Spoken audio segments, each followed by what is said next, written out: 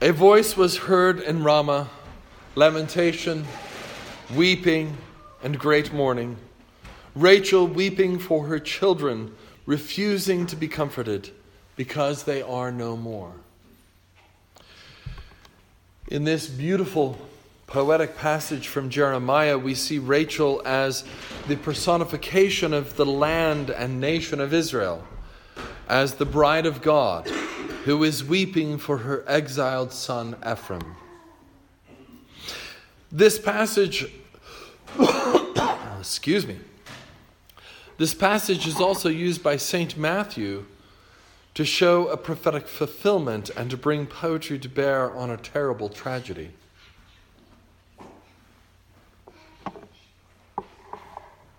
Then Herod, when he saw that he was deceived by the wise men, was exceedingly angry, and he sent forth and he put to death all the male children who were in Bethlehem and all its districts from 2 years old and under, according to the time which he had determined from the wise men.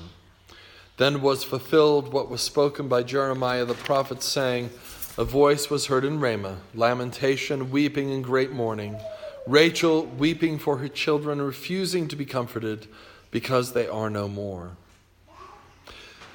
Today, I believe that this prophetic passage is terribly applicable to our nation. We don't have a Herod killing our children, but we do have the God of convenience. For convenience, we murder over 500,000 babies every year. This is Sanctity of Life Sunday in our nation, and as directed by our bishop in our diocesan customary, I preach on life today.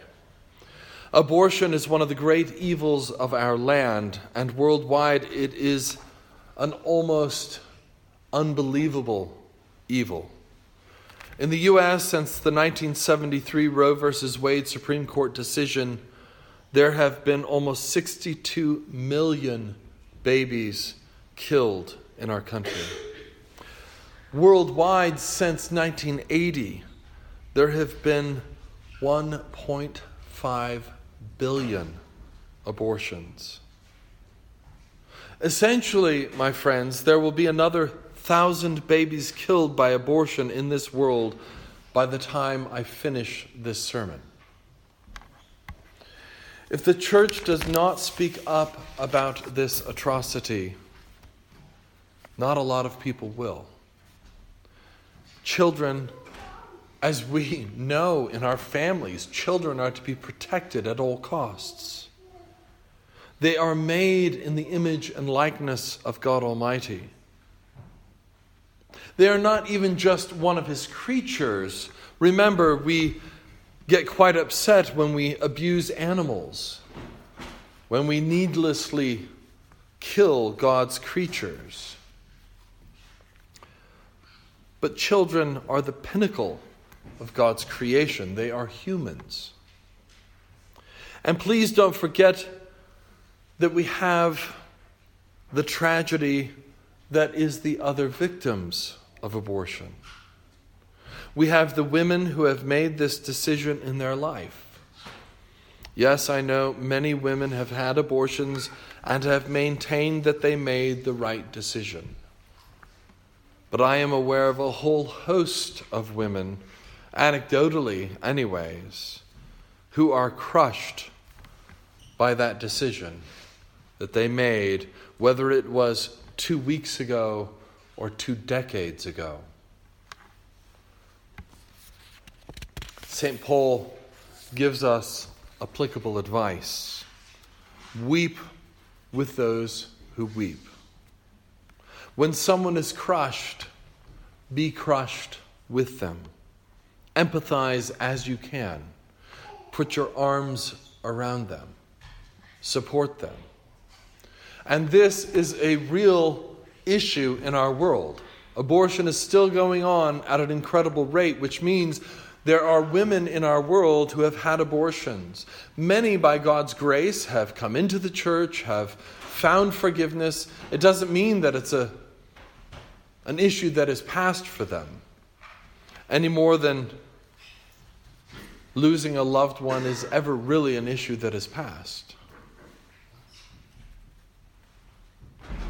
My friends, we have a God who did not leave us helpless and hopeless. That's what Epiphany is all about, isn't it? The Messiah made manifest to the world.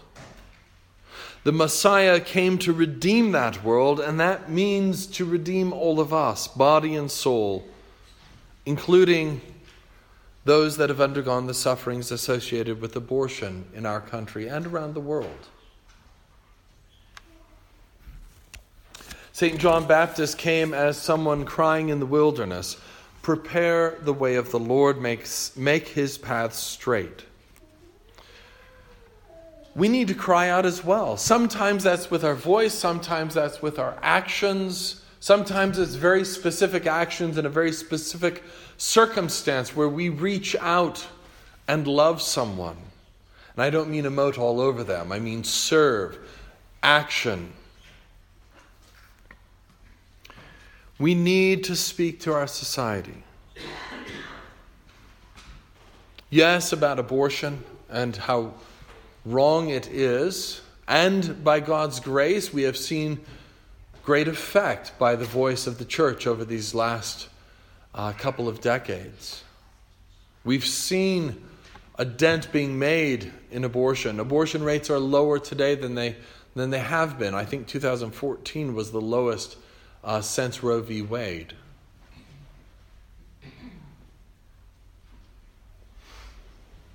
So we need to speak to our society, but we need to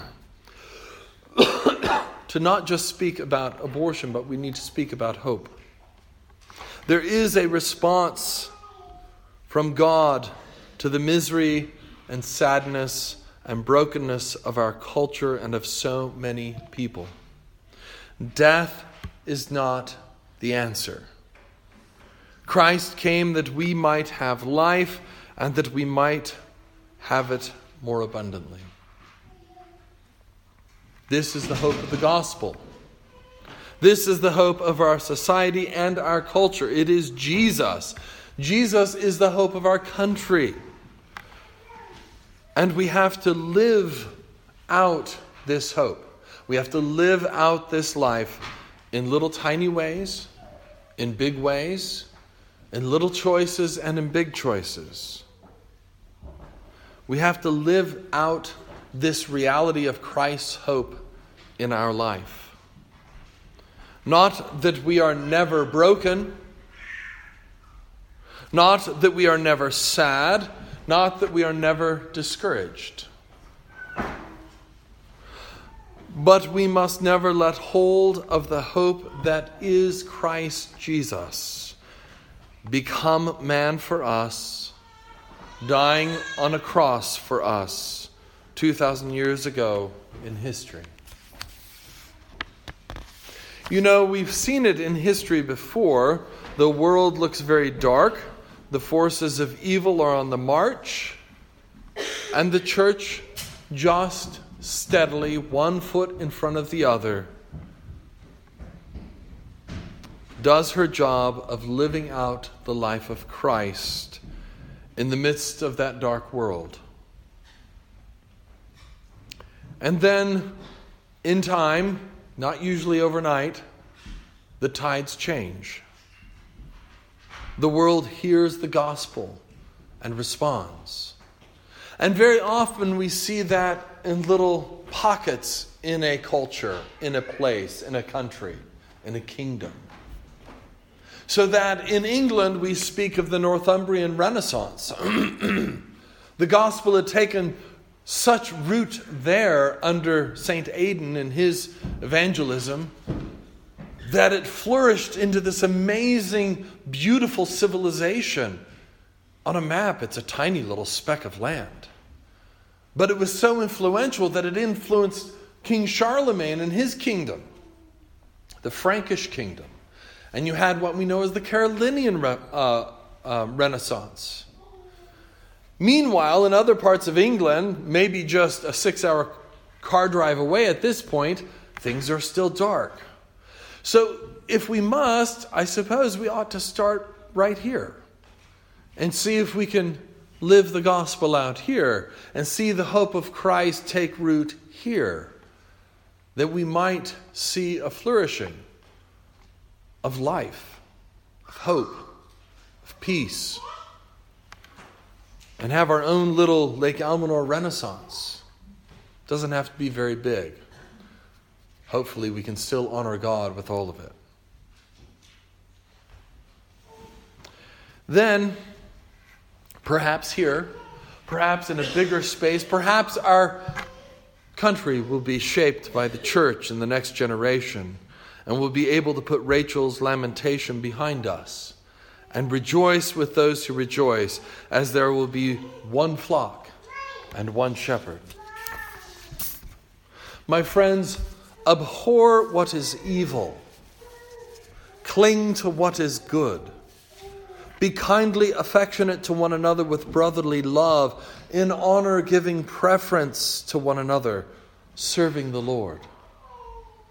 Rejoice in hope in Christ Jesus.